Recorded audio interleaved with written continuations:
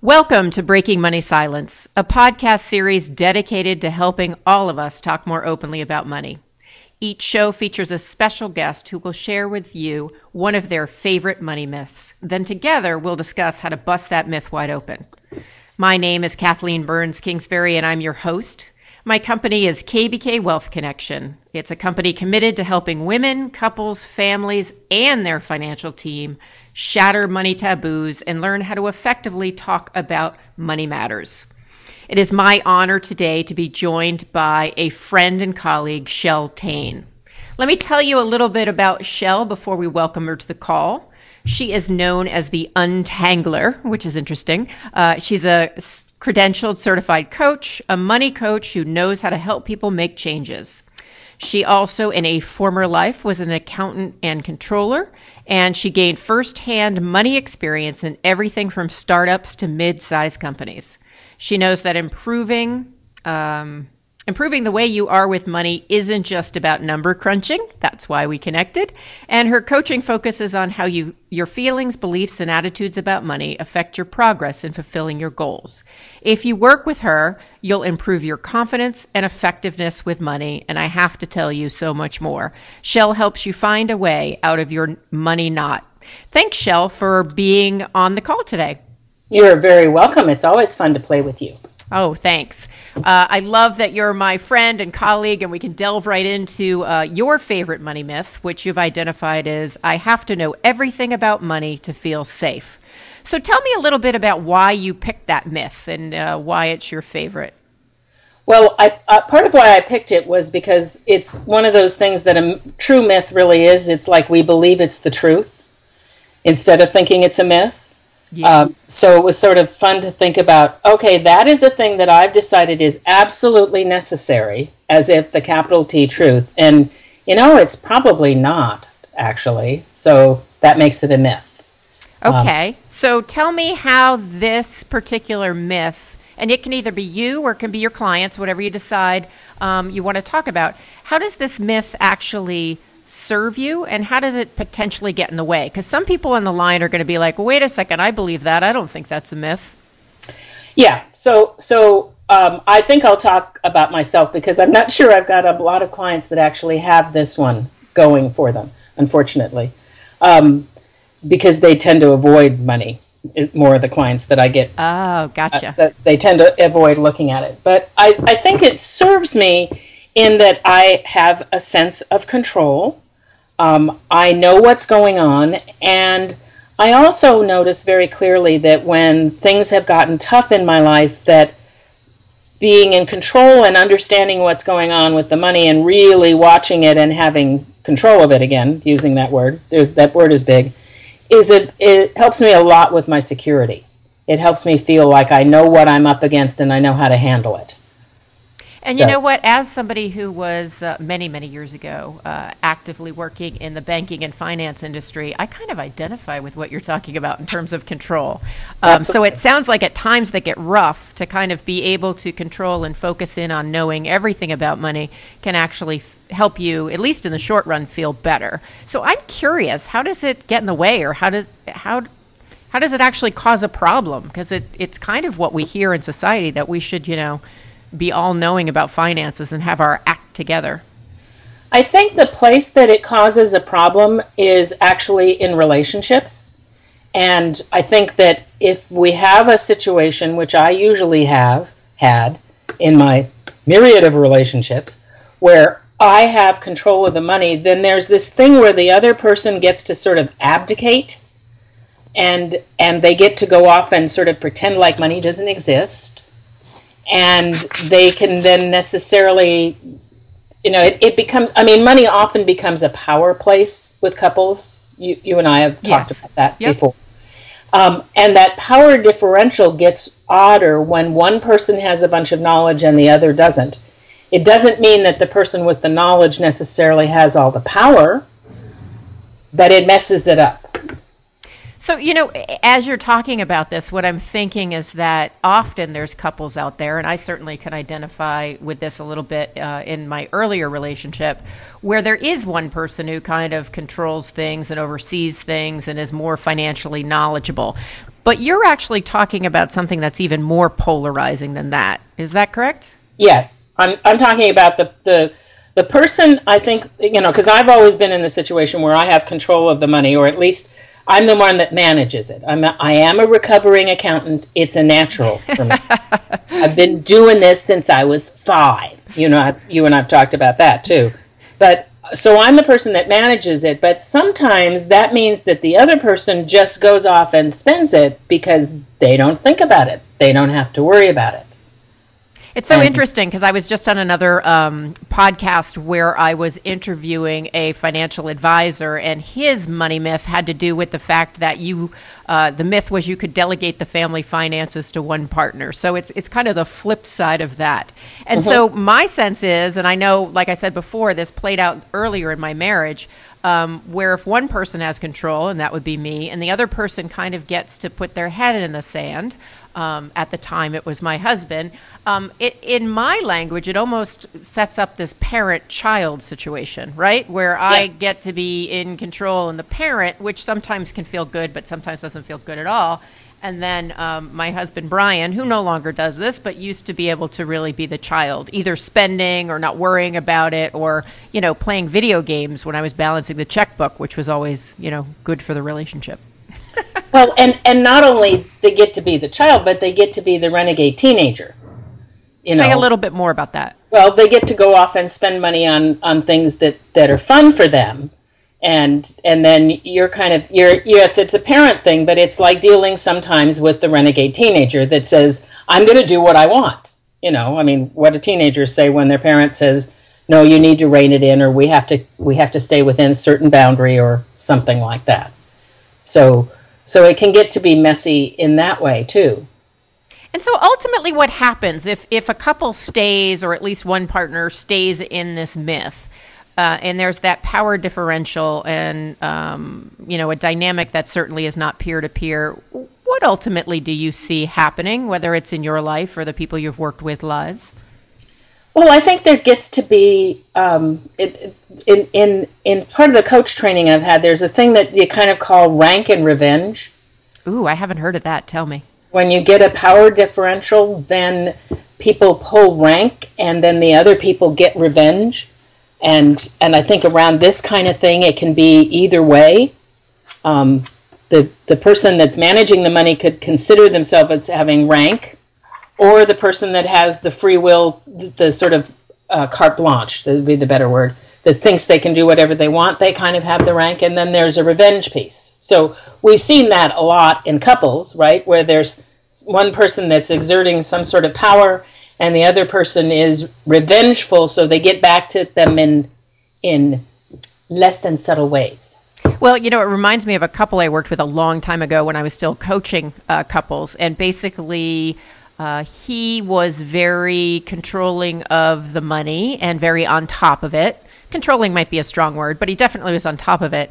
And every time that she was upset about it, more packages would show up at the door because she had charged more and bought more clothes. And so I see that as kind of rank and revenge. Would that be what you're talking about? Yes, that's very, very common. That if there's one person, the other person may be hiding it, maybe flaunting it, but whatever, there's this sort of thing of like, you think you're going to tell me what I can do? Ha!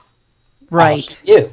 So if people are listening and they are in the midst of either working on this myth, or maybe they're listening today and for the first time realize, ooh, that's a little bit like me in my relationship, what would you suggest, or what advice would you give them to help them kind of pull themselves out of this myth or bust it open and try something different? Well, in my experience, what we've got generally is with a couple, we usually have 2 different personality types. And, the spender saver, the person that wants to crunch the numbers, the person that doesn't want to look at them, etc. And I think that it's finding that bridge between them, finding some way that, for example, that somebody like me that's the crunchy person can create reports that are simple enough, that are big picture enough, that other person can look at them and say, oh, okay, I get what's going on.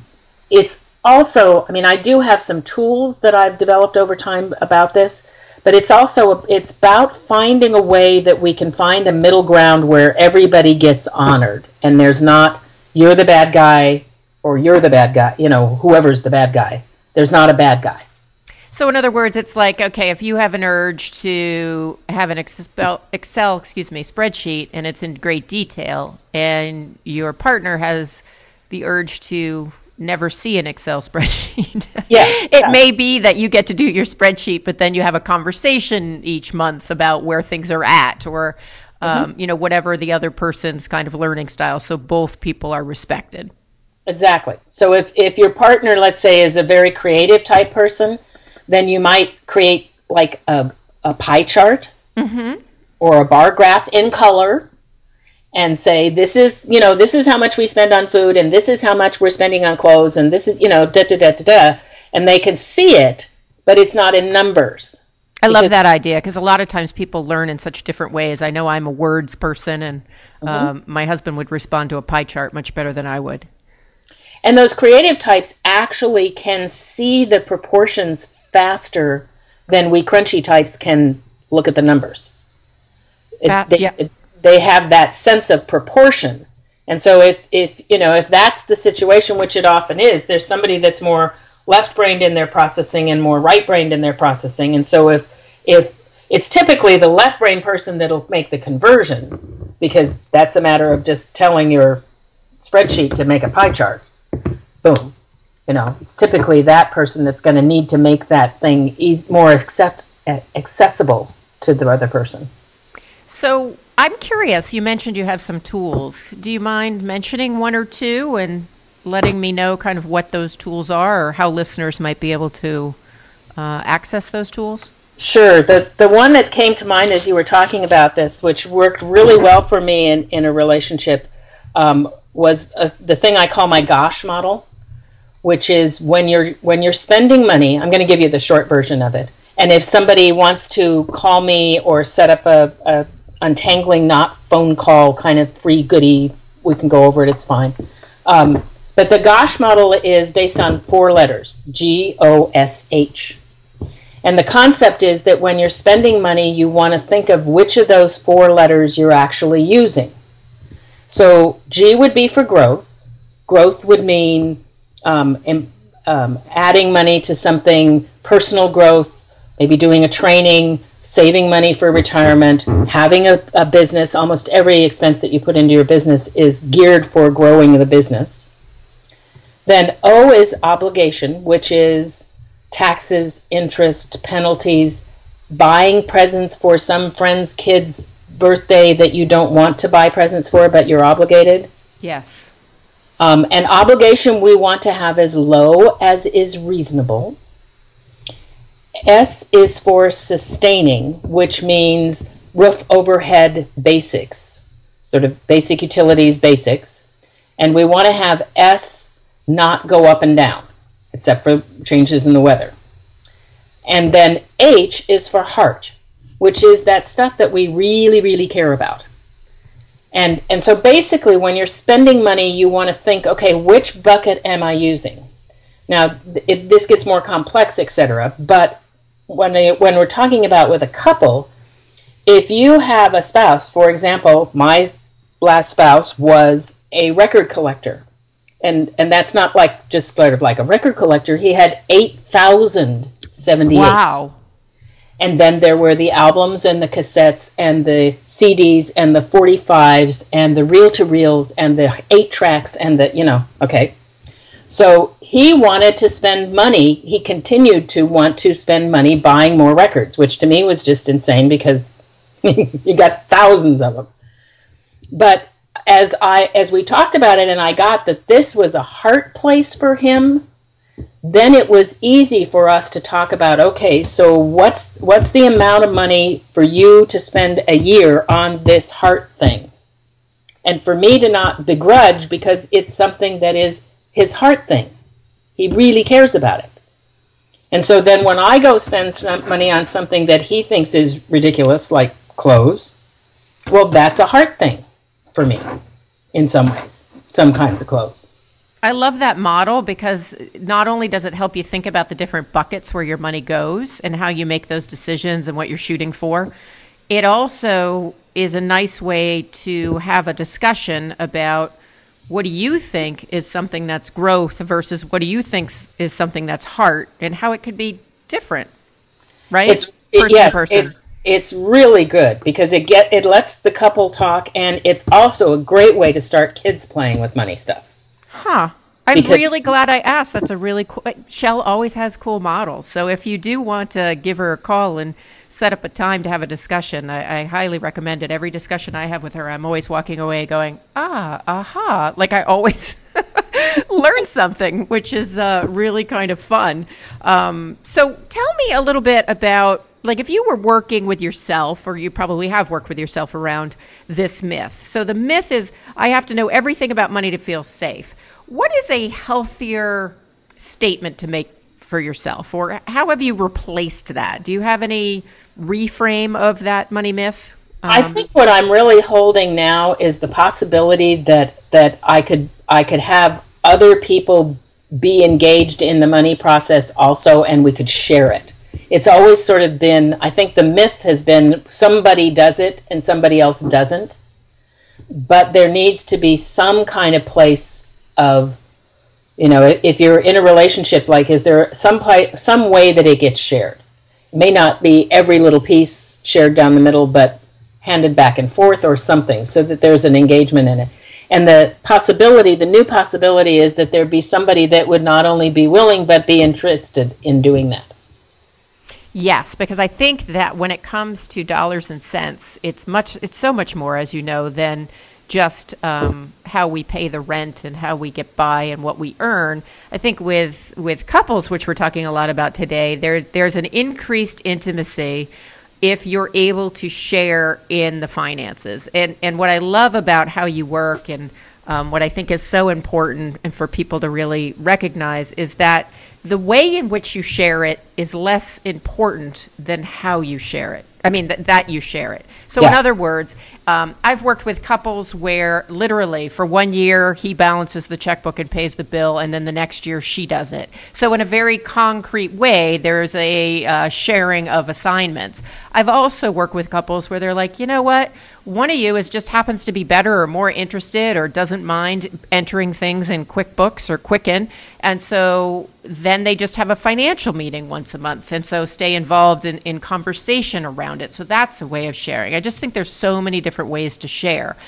So basically, if you're sitting out there listening and thinking you have to control all the money, and often, I know for me, when I was in that space, I really thought that, that's the way it should be. And I had a little bit of a martyr thing going on, like, woe is me, I have to take care of the money in this relationship.